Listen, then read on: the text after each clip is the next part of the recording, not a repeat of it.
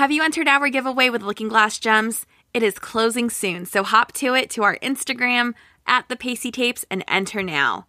Looking Glass Gems, beautiful, affordable crystal rhinestones. Shop lookingglassgems.com or live and in person at BurleyCon. This episode was brought to you with the support from listeners like you. Special thanks to Superfan BFF level supporters Kyle H., the man with the hat, and Violet Passion. To support the Pacey Tapes, to keep this podcast rolling, join the Pacey Tapes fan club, and you can do that now by visiting thepaceytapes.com. If you join the fan club, I will write you a love note, I will shout you out on air, I'll send you a handful of merch, and I will be forever, ever grateful. So special super thanks to Kyle H. and Violet Passion. Oh, hello! This is Blanche Debris, and you're listening to the Pacey Tapes, a burlesque podcast by Show My More, the steamiest Asian dumpling. Thanks for listening to this episode of the Pacey Tapes. I am your host, Show My More, the steamiest Asian dumpling, recording live from under a blanket in my living room in Chicago. This past week, I was in Nashville. It was my third time in Nashville in 6 weeks. This time around, I was there for a wedding. My Muggle BFF got married, and I was the maid of honor, and it was so beautiful, and I really love. Also, wild, it was my first wedding as a grown-up, like the first wedding that I've been able to attend where I was invited. It was my name plus guest, not like my mom plus children or family or whatever. And so that was really rad. I think I was a successful maid of honor. Overall, solid weekend. Very glad to be home for these next couple of weeks. While I was in Nashville, which is my burlesque hometown, I of course got to spend time with the love of my life, Chandeliers. I was also able to hang out with Gidget Bardot, who you heard from a few weeks ago in her very own episode. All right, let's jump into today's episode. I first saw this performer in 2018 at Jeezy's Juke Joint. Shan introduced us. They have been around much longer than that. There's someone who I think is such an incredible storyteller. They definitely bring sparkle to the stage in more ways than one. This is my conversation with Nona Narcisse. Nona Narcisse, thank you so much for being on the Pacey Tapes. I am ecstatic to be here. Thanks for having me. Oh my gosh, of course. All right, let's dig in. Nona, tell me, what is your burlesque origin story? Well, I started doing burlesque in New Orleans, Louisiana in 2007. I had dropped out of fashion design school, gone back to my hometown to study massage therapy and polarity therapy, and moved to New Orleans at 21 to become a Pilates instructor originally.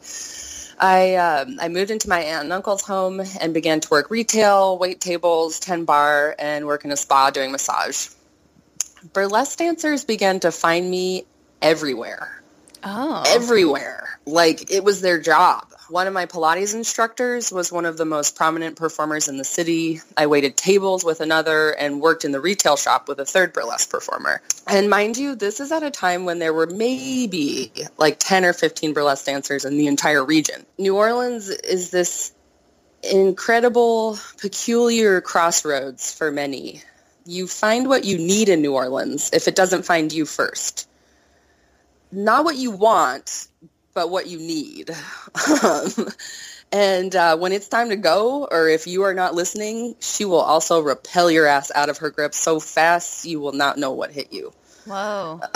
It's a very magnetic place. But I started attending their shows and became obsessed with burlesque. I researched burlesque history, and I eventually found my way to a stage. And that was a wrap for me once I hit the stage. Burlesque perfectly synthesizes my love of movement, color, fashion, music, and storytelling in a way that I find very gratifying and empowering. Each routine is like a well-rounded art piece where you are the curator of every aspect. Being sort of orchestrating how people experience my art, my choreography, how I give permission to view my body is pretty unique to burlesque as an art form. And I just really ate that up. When I first started performing, I think I was drawn to honestly, I was drawn to the nudity and the subversive rebellion that burlesque offered. Yeah. It just looked like so much fun. I found that my spiritual practices have become fused with my performance, and actually performance has become an integral part of my spiritual practice. Tell me more about that. I feel that that burlesque utilizes a lot of my other talents. I held the false assumption that I had wasted time in my previous efforts, dance, fashion, or body work mainly, and looked down on myself for not quite finding my footing in any one place. But now I realize that I needed all of the knowledge I had gained in my initial pursuits, and I use it all in my current work, and my performances are effective largely because of what I considered fits and starts of my youth. I'm really utilizing energy work a lot on stage, and that's become part and parcel to my ancestor worship and sort of some of the larger soul work that I feel like I'm here to do. That's incredible. It's pretty woo-woo, but... So you moved to New Orleans at 21. Yeah. Burlesque was in your orbit, right? Basically, since you got there. Do you think, when you say New Orleans gives you what you need, do you think burlesque is what you needed? Oh, wholly, completely. It really was. And it still is sort of like this constant journey of you learning to value myself where I am in the present moment.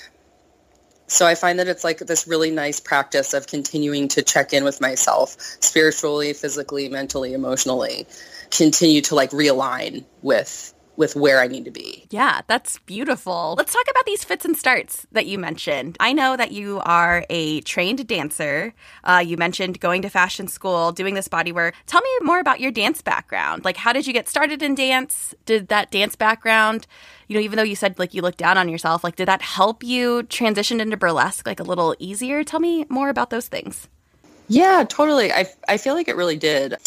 I started doing ballet as a 4-year-old and did it until I was about 14. So that was my introduction into dance. I had a very old school headmistress at the tiny little ballet school that I attended. She grew up in the Russian ballet, and this lady was incredible. She would still do pirouettes on point with us, and she was in her fucking 80s, man. Holy shit. She was so intense. But I remember the day I quit.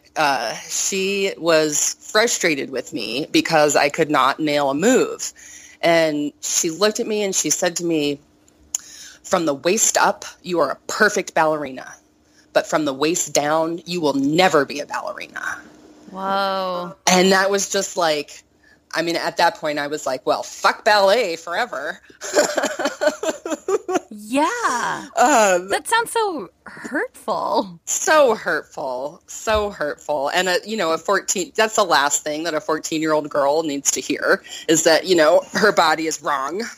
Right. Those thick thighs and booty may not have been the picture of a ballerina. From there, they really helped me excel in equestrian competitions. I rode horses. My stepfather helped me break and train my own horse so that I could compete with the rich kids in 3-day eventing. Whoa. And I did that for several years and did some pretty hardcore competing as a teenager.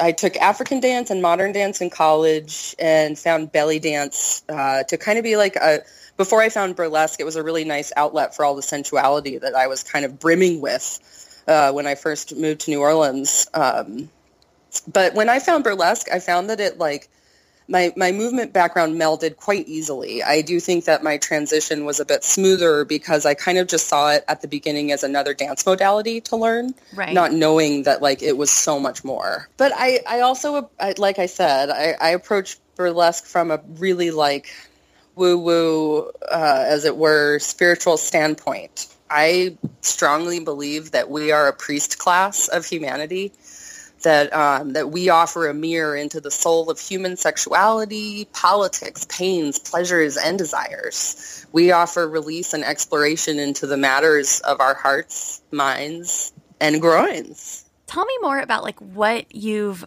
learned about yourself in making that shift from thinking of it as a dance modality to something that's spiritual?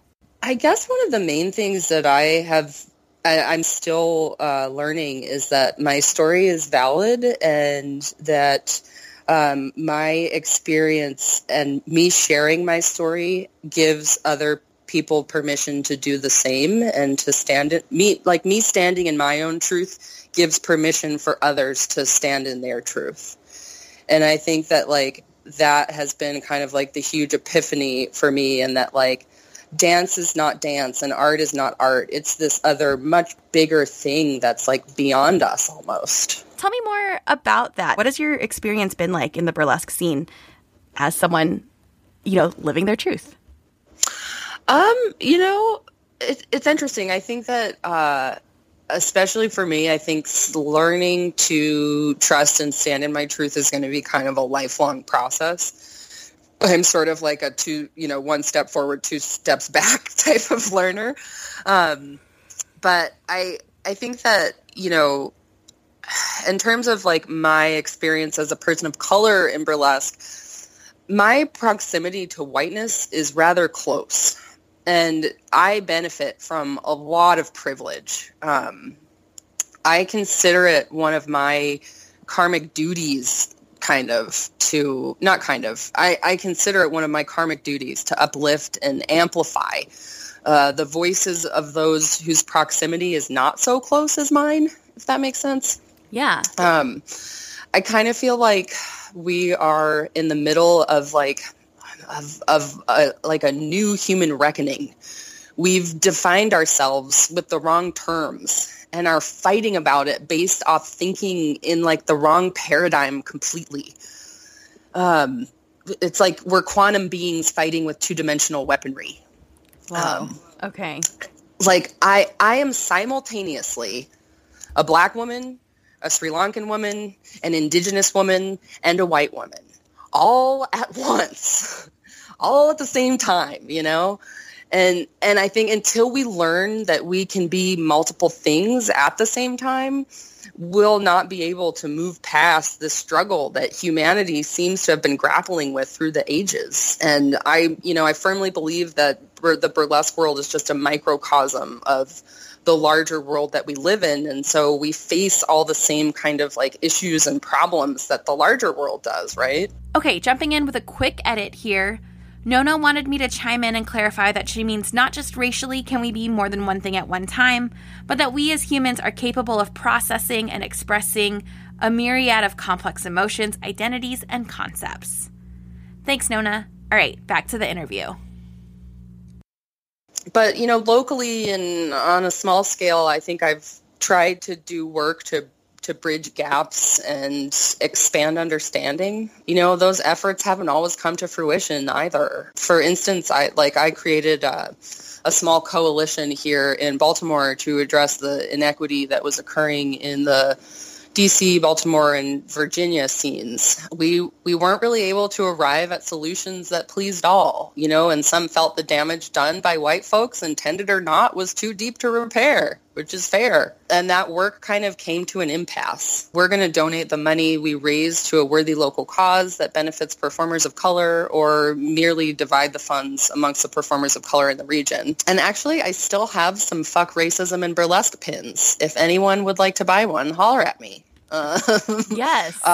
We'll be fully transparent about where the money is going once we've found its worthy home. But, I guess I try to do what I feel is right, I guess, and just try and be and give permission to others to be how they want to be and who they want. And I guess that's kind of, that's how I feel that's all I can do.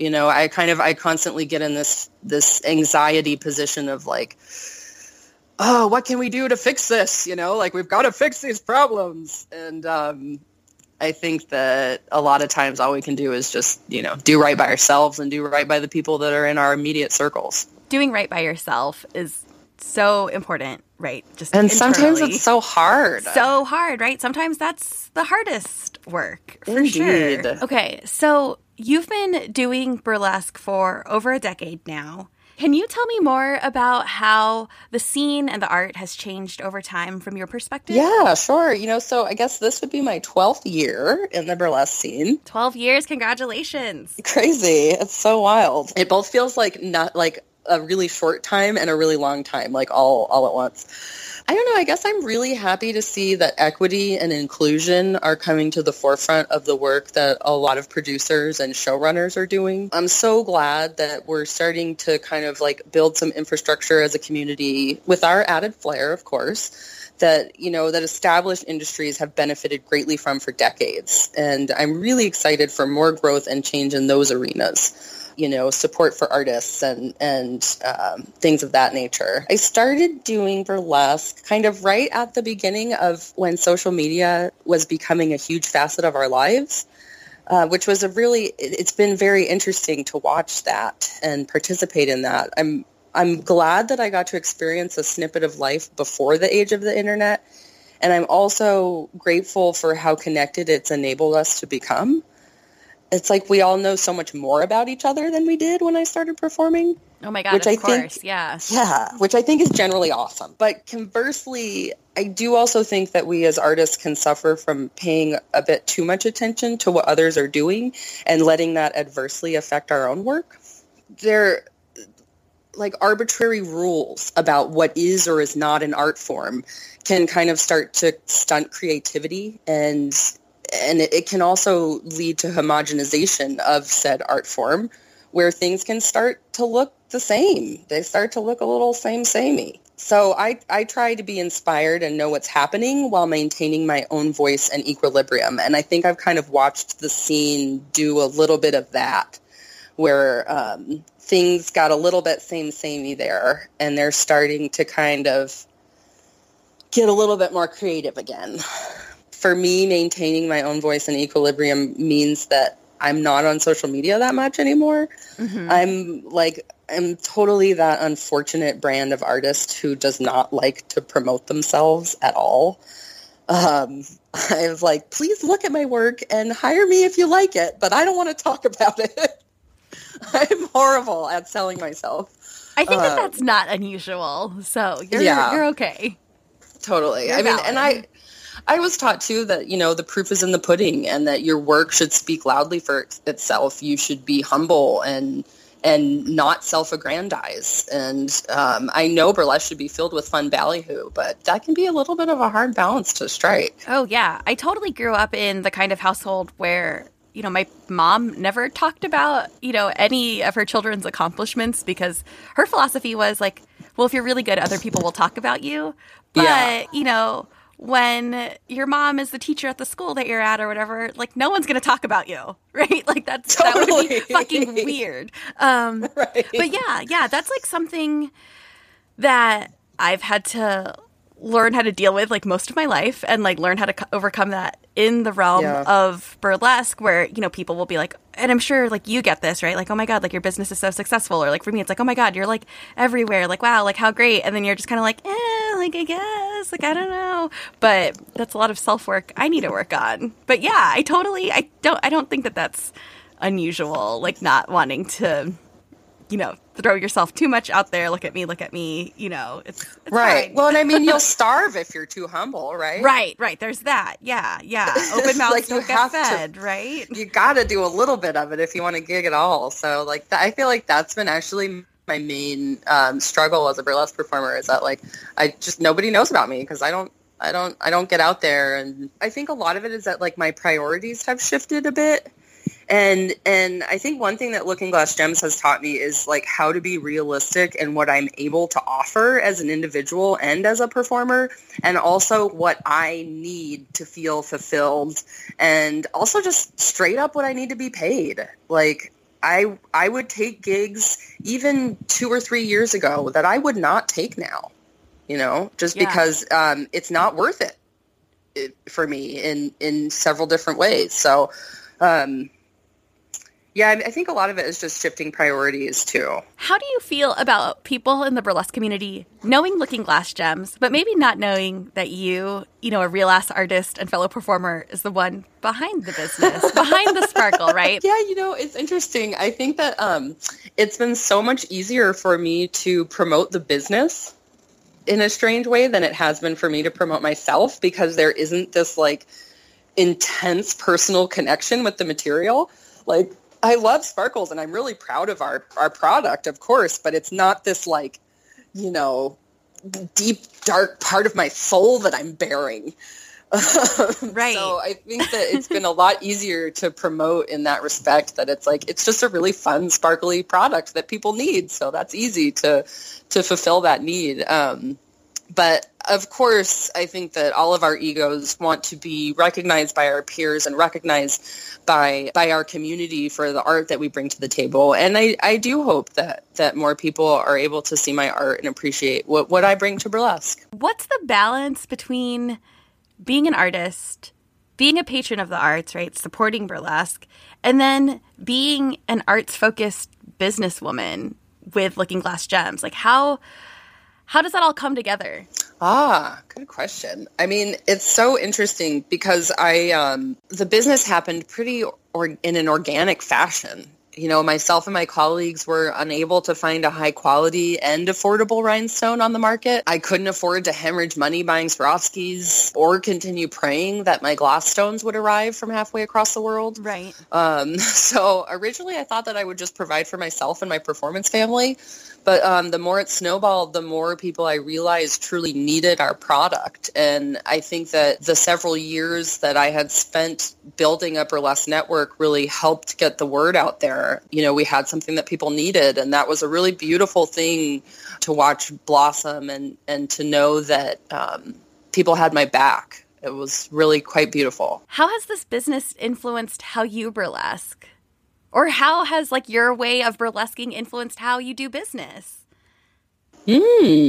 Well, I don't run out of rhinestones on projects as much. Right? That sounds like a problem we will never have, or we'll be able to solve very, very quickly. And I'm much sparklier on stage. Absolutely. The business has required more time than I'm even able to give it. So I haven't been able to focus on performing as much as I'd like to, which I'm actually a little bit heartsick about. But I guess I'm just kind of trying to trust in the process that more time will be freed up in the future to do what I love. But I think that it's affected it adversely kind of in that respect, in that I just don't have as much time. I had kind of all of these grand delusions of free time and financial stability. Oh my God. Yeah. Which were such grand delusions. This is such a sort of grassroots effort. I mean, literally a credit card and a dream, baby. A credit card and a dream. That's how this all started. And, it's still a constant struggle to make ends meet. And both my partner are working with a gargantuan learning curve on the business side of things. We're both artists with zero business acumen. You know what? Actually, I totally take that back. We have a shit ton of business acumen. Yeah.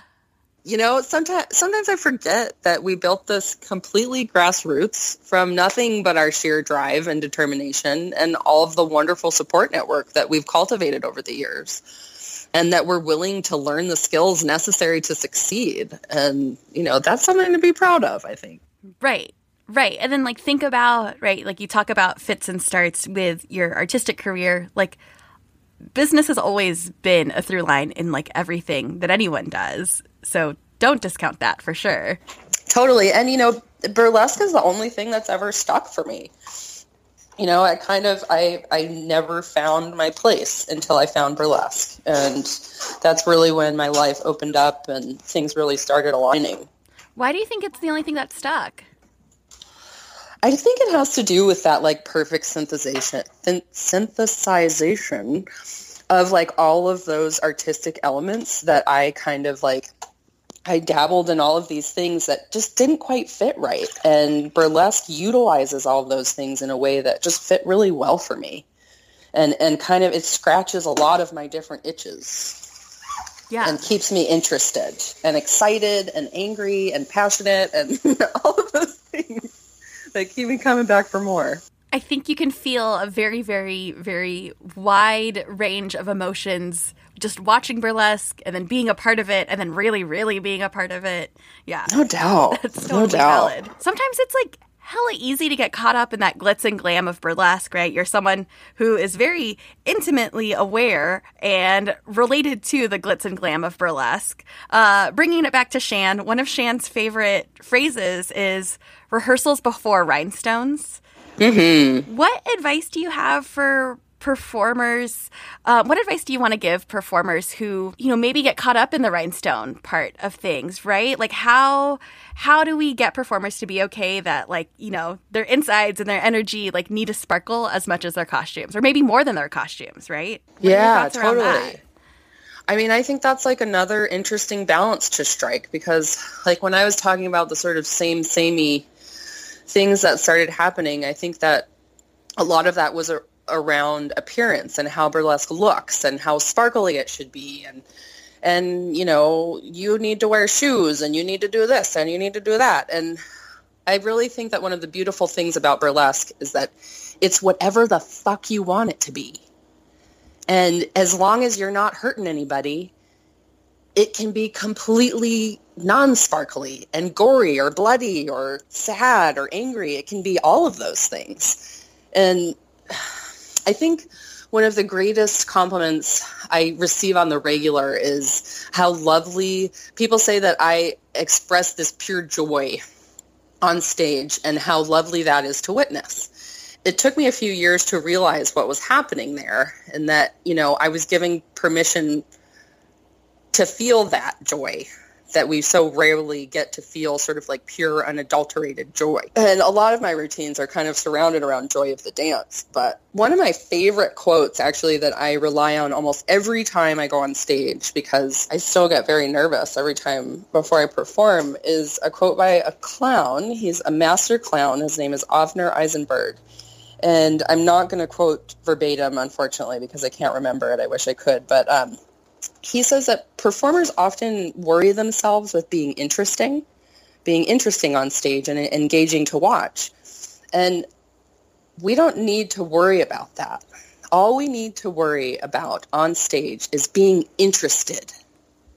And the moment that you're interested, you magically become interesting. And so I guess my main advice to performers that are worried about, reaching a certain level of glitz or glam is that all you have to do is be interested in what you're doing. And it's going to be engaging to watch, and people are going to find something to identify with it and something to connect to it with if you're authentically expressing. Whoa. Interested. I don't know if that made not any interesting. sense. No, I mean, it does. It does for me. That makes sense.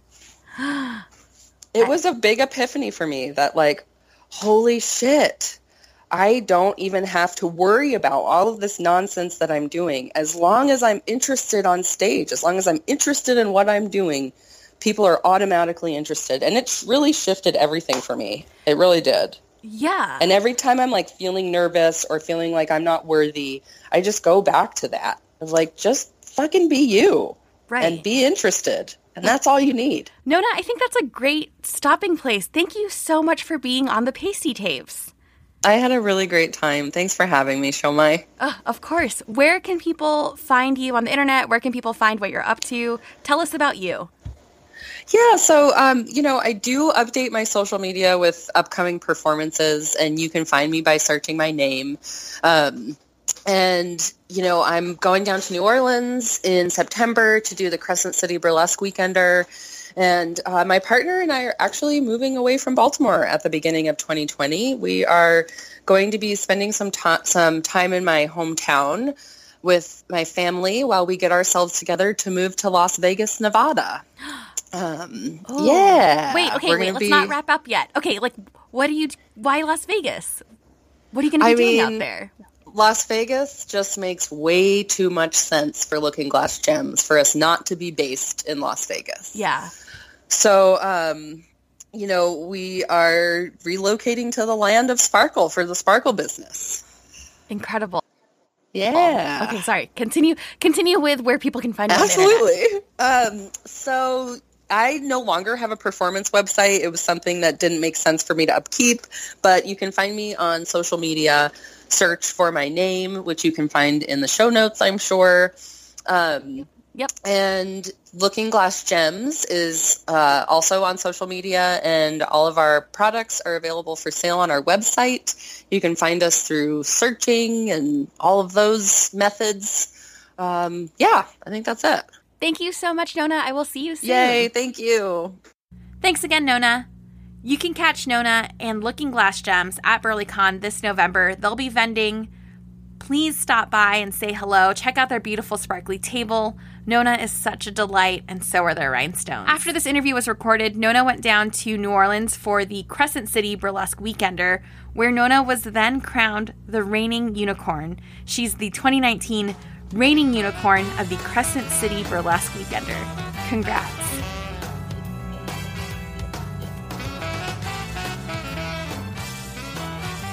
Thank you so much for listening to this episode of the Pasty Tapes. Special thanks to superfan BFF level supporters Kyle H., the man with a hat, and Violet Passion. I also want to give a shout out to our friend level supporters Kits and Sass, Tony Tabasco, Rosalie Bloom, and Fufu Kaboom. If you want to support the Pasty Tapes, visit thepastytapes.com and join the fan club now. You can leave a message or send a text to the Pasty Tapes hotline, and that's 1-530-PASTIES, or you can send an email to thepastytapes@gmail.com.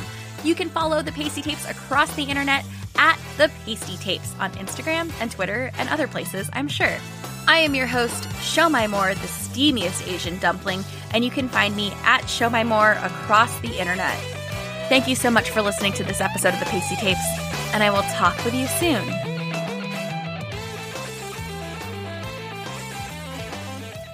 You have been listening to the Pasty Tapes, a burlesque podcast by Show My More, the steamiest Asian dumpling. This is Blanche Debris saying thanks for listening, and see you later, ducklings. You can catch me performing across the Midwest this winter, but you can especially find me at BurleyCon. I will be teaching my workshop, Cooler on the Internet, and I'll even be leading a Burley lab called Social Media in Your Sleep. If you want to learn how to have some internet fun with me, find me at BurleyCon. If you're not going to be there, feel free to send me a love note, and let's talk about other ways that you can learn. Some other cool things coming out. I have a new 1-inch enamel pin designed by Blues Chicken that should be here soon, available for pre-order. If you want to have a fat babe body pinned on ya, if you want to have my fat babe body pinned on ya, check out my Instagram. You can see the illustration and let me know if this is something you want to pre-order. Happy to hand it over to you at BurleyCon or mail you something with a love note. Okay, until next week. Talk to you later.